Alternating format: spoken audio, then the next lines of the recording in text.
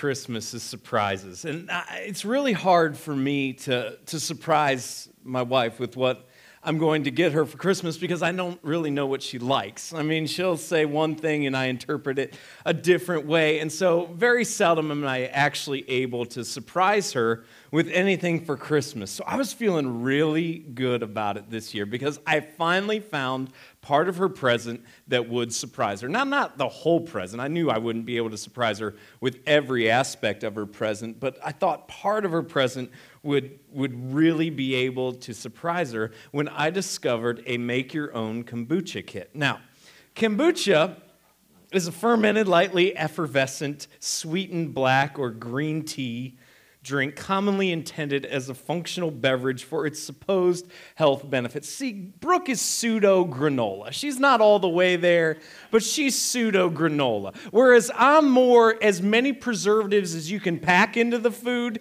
that's my jam. Like, I know some people are like, oh, no preservatives. I'm like, put in more, because the more preservatives in something, the better it tastes. Yes, I know it's not natural, but we're all going to die anyway and go be with Jesus, so pack those preservatives in, baby.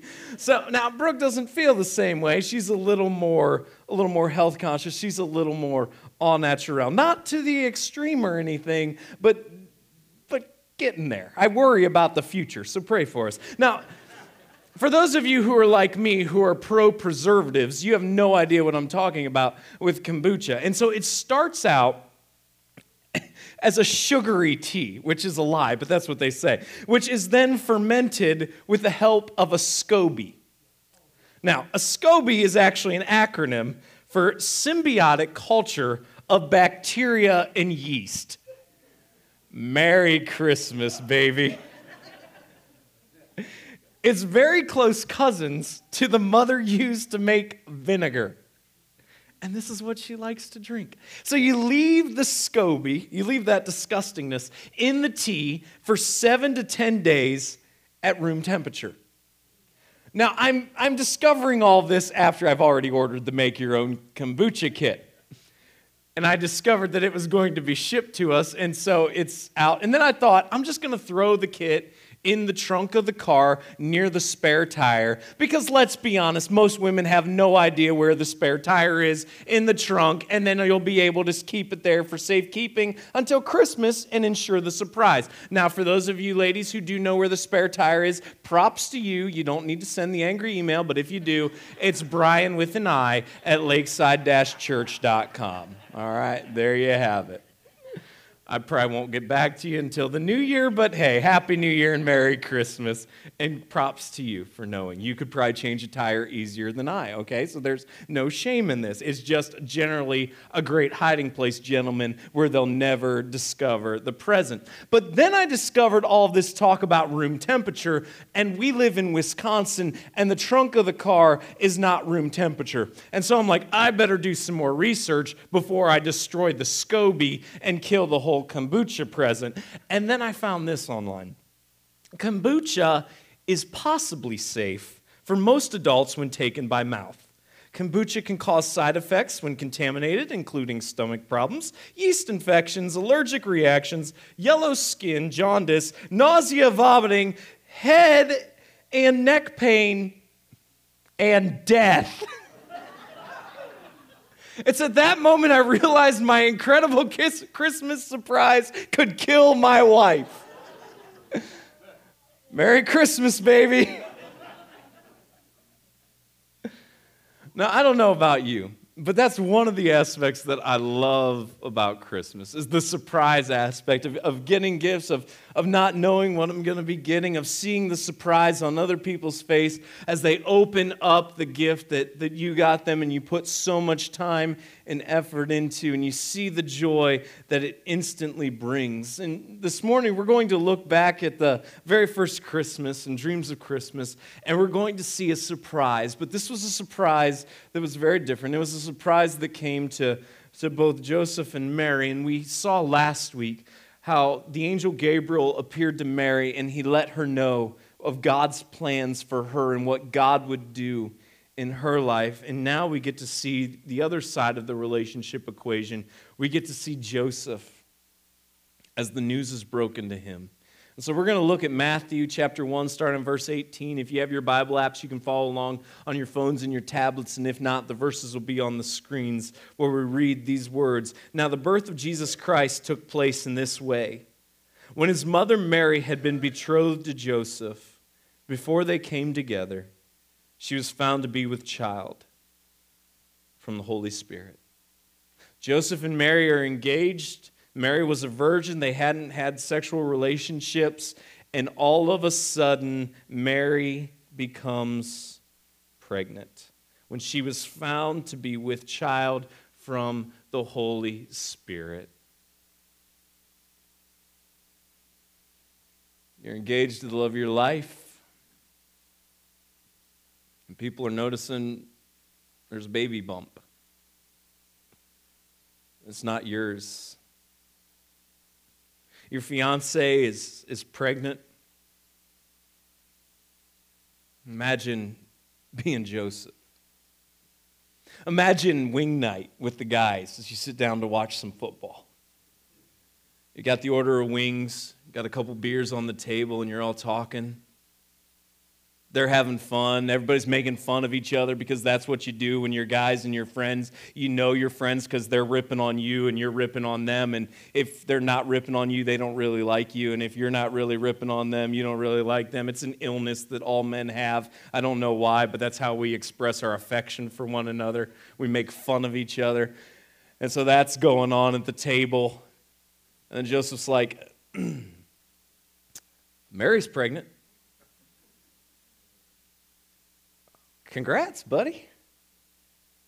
I mean, it goes outside the societal norm. It goes outside of what's really acceptable in our society, but it's a baby. It's a kid. It's something to be excited about. Congratulations, Joseph. It's not mine. Silence. Then it's everyone else at the table looking at each other kind of side-eyed. All of a sudden, the joking stops. Man, your heart just breaks for him. Here's the love of his life, and she's pregnant with somebody else's child. And before anybody can really say anything, before anybody can intervene, Joseph speaks up and says, "It's God's. It's God's." And that's where everybody's just looking around the table. This guy's crazy. He's nuts. Does he know? What? He's crazy. I'm sure it took him back to the feeling he was initially feeling when he found out that Mary was pregnant and all of that. Just indecision, all of that. How in the world could it be? What do you say? What do you do? And I'm sure when the news met Joseph's friends, he flashed back to this. So we're going to see God break the news to Joseph. And her husband Joseph, being a just man and unwilling to put her to shame, resolved to divorce her quietly. Joseph was an honorable guy. Mary's pregnant with a kid that's not his. He doesn't understand what all's going on. He's just discovered that Mary is pregnant, and he wants to end things. But he wants to do so in a way that's honorable, in a way that doesn't bring about any shame to her. He's unwilling to put her to shame because even in this time of uncertainty, he still loved her. He still wanted to do what was right. And so being an honorable guy that he was, he wanted to end things quietly. He didn't want there to be a big show. He didn't want there to be the drama that so often can be prevalent at times of breakups. He just wants the relationship to end, and he wants to do it in a way that is kind and in a way that's honorable, to just kind of handle things quietly. He's not dropping bitter posts about her on social media. He's not tearing down her character to everybody else that he encounters. He just wants to end things quietly. He wants to do the right thing. And some of you right now at this time might be hurting and your hearts might be breaking because at this time where it seems like everybody is together and everybody's happy with somebody else, maybe you've just gone through a season where a relationship has ended really poorly. And maybe right now it's a really hard time for you in life because you see so much about Christmas and it brings back so many memories to when you were in a relationship, to when things were going well for you, and you are dealing with the hurt right now of a relationship ending. And I just want to encourage you, whether that's something that's a fresh wound or whether it's an old wound or whether it's a wound that you're about to experience and you just don't see coming yet, I just want to encourage you that when you experience hardships in relationships, to be honorable. There are things that you will post that you can never take back. And sometimes when we are bitter and sometimes when our hearts are broken, we say things we don't really mean. But the problem is we can never get those things back. So I just want to challenge you, especially if you're young and you're dating and you're figuring all this out for the very first time. Be very careful what you post to social media when you're hurt. Be very careful who you text when you're hurt. Be very careful what you say. And I know that the hurt's there, and I know that the heartache and the heartbreak is there, but be above it and do what's right and what's honorable, even when you've been wronged. And that can be really hard sometimes. But here is Joseph, who's engaged to somebody, and she's pregnant with the kid that isn't his, and he wants to end things with her, but he wants to do so in a way that doesn't bring her unnecessary shame. That's just being a good guy. And let's make sure that we're good men and we're good women, even when relationships that we feel so very strongly about end. Let's make sure that we're honorable and we do what's right. But as Joseph's considering these things, as he's going through these things in his mind of how he's going to end things with Mary, behold, an angel of the Lord appeared to him in a dream, saying, Joseph, son of David, do not fear to take Mary as your wife, for that which is conceived in her is from the Holy Spirit. She will bear a son, and you shall call his name Jesus, for he will save his people from their sins. Do not fear. Once again, we see this message from God to the people that he is working in and through. And the message is, do not fear. And I am convinced it is a message that we need to hear today, just as they needed to hear then. And certainly God is working in us in different ways than he was in Zechariah and Elizabeth and Mary and Joseph. And yet God is still at work. And we live in a culture, in a society that wants nothing to do with God, that it is antagonistic towards so many of the things that we believe, that is antagonistic to the very essence of love, at the core rebels against the very message of Jesus. And I am convinced the message of God to each and every one of us would be this: do not fear. When the hardship of this world comes, when it seems like everything we've put all of our hope and all of our trust and all of our faith in seems to break down a little bit, when we experience things that we didn't sign up for and we never thought that we would have to experience, when we get the diagnosis and it looks grave, when our final days are upon us, when everything that we put all of our money into absolutely tanks, and we find ourselves at a crossroads and we wonder, how are we going to make ends meet? When our kids rebel against us and the ones that we love so much and we would do anything for look us in the eyes and say, I hate you, and storm out the door and don't return a call or a text and refuse to repair the relationship, when we find ourselves broken, when we find ourselves empty, when we find ourselves with nothing to cling on to, I am convinced that this message is the message that God has for us today and every day. And that message is this: do not fear. There is a greater thing at work within us and around us than we can see and we can experience, and it is God. And His plan is bigger than our plan. And God works in, through, and in spite of broken people every single day. That's in spite of you, in spite of me, in spite of the people that have wronged us, and in spite of the people that we have wronged, and in spite of us because of the people that we've wronged. God is still at work. And so you might find yourself here today, and you're broken, and you're empty, and you're discouraged. And if you hear Andy Williams sing one more time, Happy Holidays, you are going to just go off and just destroy a speaker. Your story isn't over. God is bigger. God is greater. And the angel says, this is God's doing. This is God's doing. She will bear a son, and you shall call his name Jesus, for he will save his people from their sins. This is the purpose of Christmas. We would look back and we would celebrate the immense love that God has for us. That He would humble Himself in full divinity, so much greater than us in our humanity and the limitations that we have as people. And God would take Himself and unite Himself with our nature and be fully divine and fully human at the same time. And the reason that He would come is to save us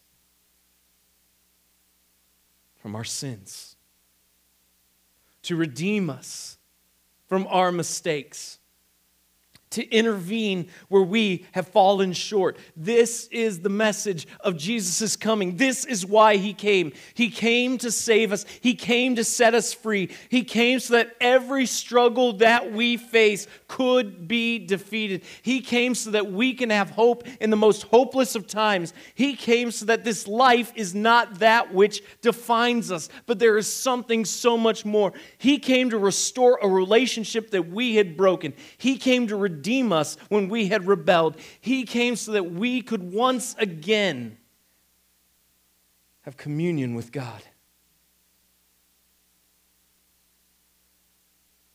This is the purpose of God's coming. And when we understand that we are not enough, when we understand that we have fallen short, when we understand that there's a standard that God has, and that standard is perfection, and none of us can measure up to that standard, and God loves us anyways in spite of that fact, and still desires a relationship with us so that in Jesus we can measure up to that standard of perfection. When we really grasp onto that and when we keep that the central focus of our lives, we understand there's nothing to fear. And it doesn't mean that we walk through life with a false optimism. It doesn't mean that we walk through life with just this hope that doesn't make any sense. But rather, what it means is we understand the ultimate purpose for us being created. And all of this is possible. The fact that we can walk through life without fear is possible. Because Jesus was born to a virgin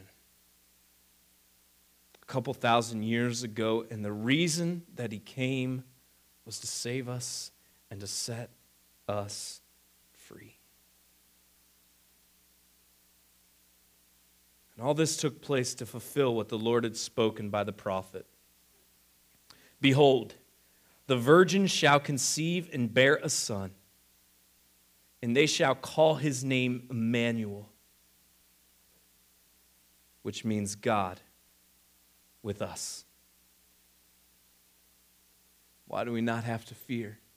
Why can we walk through life with hope? Why can we walk through life with peace? Why do our circumstances not define us? Because we aren't alone. Because we aren't alone. Because God is with us. They called his name Emmanuel, which literally means God with us. So no matter what we face, no matter what we encounter, no matter what we go through, we are not alone. We don't have to rely upon ourselves. God is at work. He's not a distant deity who wants nothing to do with us. God is at work and at play in our lives. In the everyday aspect of our lives, God is at work. We can have a personal relationship with our Creator. We can have a personal relationship with the one who spoke and created this world into existence. We can have a relationship with the one that we rebelled against. We can have a relationship with God, who is more powerful than we can ever wrap our minds around. And all of that is available to us if we will just accept it. God is with us. He is at work. This is why he came. This is why he came. So that none of us have to walk through life alone.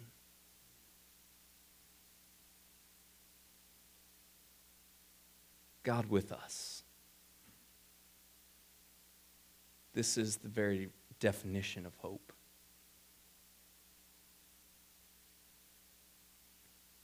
When Joseph woke from sleep, he did as the angel of the Lord commanded him. He took his wife.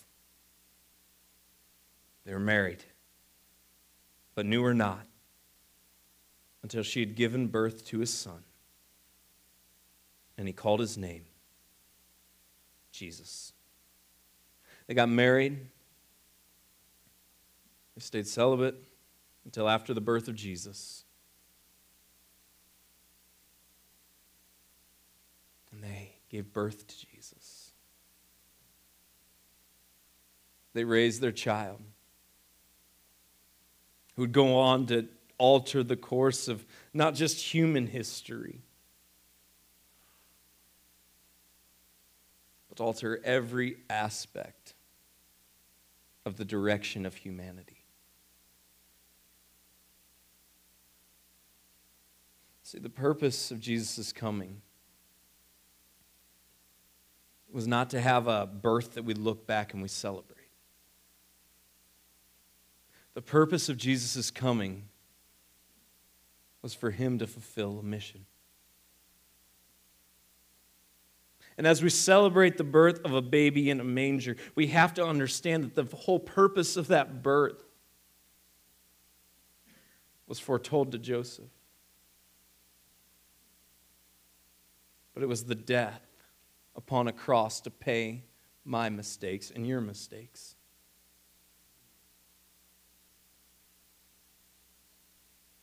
Because God has a standard, because God's holy and God's perfect. And in his perfection, his standard is perfection. This is why it doesn't matter how good you are. You will never do enough good. It just simply doesn't matter. There isn't a sliding scale. God certainly doesn't grade on a curve.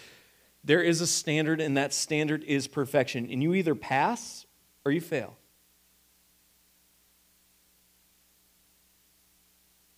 And none of us pass. And on one hand, this can seem so unfair, because all of us can list tens, if not hundreds of people that we're better than. And that's not an egotistical statement. We just look at them and we're like, you're not a nice person. You don't have much to offer the human race. Like, you're not good. I'm better than you. And we can start very easily, right? We're like Hitler, and it's like, oh yeah. But that's easy. But then we start to list some other names, and then we're like, I'm feeling pretty good about myself. Like, I'm not perfect, but I'm not them. Yeah, if we're honest with ourselves, the flip side's also true. And so if there wasn't this standard that God had established, we would constantly be living in this state of flux. constantly uncertain of whether or not we have done enough, whether or not we were good enough, whether or not we could measure up to God. And there's no peace there.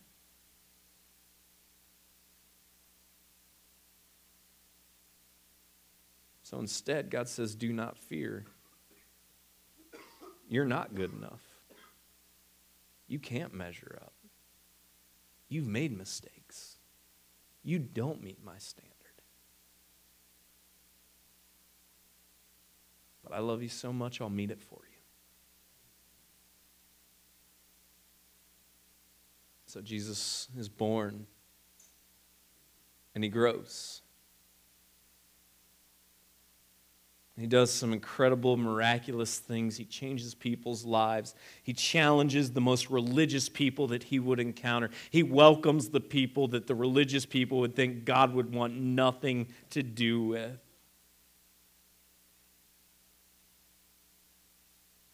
And then he goes and he dies.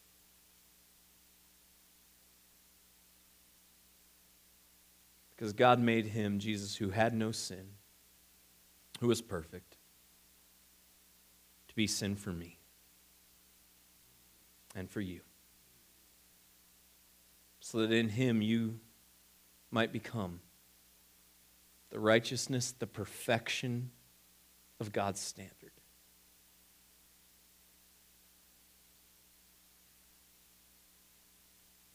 For the wages of sin, the cost of sin, the Bible tells us, is death. That's the cost of our mistakes. That's the cost of our rebellion. And it's the cost that we will all pay. But there's more than one aspect to this death. It's a physical death, which we will all experience. And our bodies are in a constant decay. But it's also a spiritual death, which is an eternity apart from God, our Creator. That's the cost of our rebellion. That's the cost of our sin. That's the cost of our mistakes. But the gift of God, but the hope that we have, the reason we have not to fear, but the gift of God is eternal life, is life everlasting that we will experience with our Creator through what Jesus has done on our behalf, that he died on a cross for my mistakes, for my shortcomings, for my sins, and for your mistakes, for your shortcomings, and your sins. And 3 days later, he rose again, proving that he was victorious over death, proving he was victorious over our mistakes, proving he was victorious over hell, proving he was victorious over everything, proving the reason that he came was fulfilled and his mission was fulfilled, that we could live with God with us and at work in us, and we could experience peace.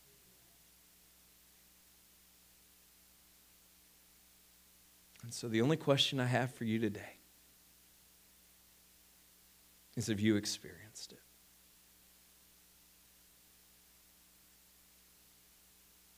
Have you allowed the gift to become your own, so that you can walk through life with no fear, knowing that God is with you and he is on your side? God, I pray that we would be people who never lose sight of your love for us.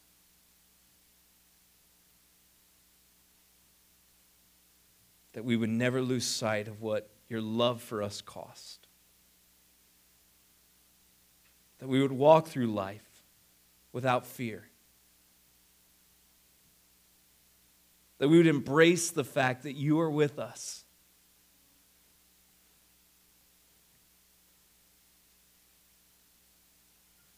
God, I just pray for the person here who right now is going through heartache. And life is hard and difficult and messy, and it seems like there is no hope. God, that you would work.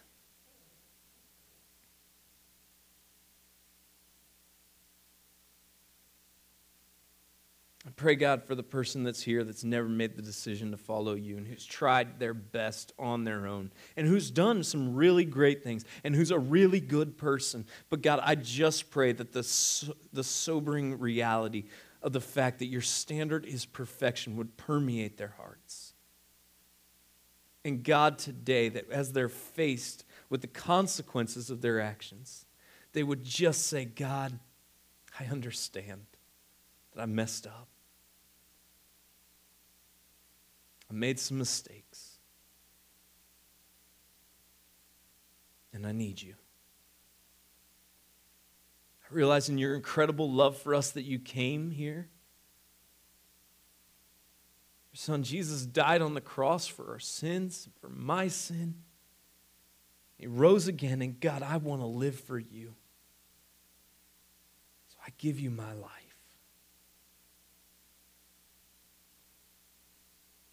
And God, I pray that we would live with nothing to fear, knowing that you are with us. In your Son, Jesus' name we pray. Amen.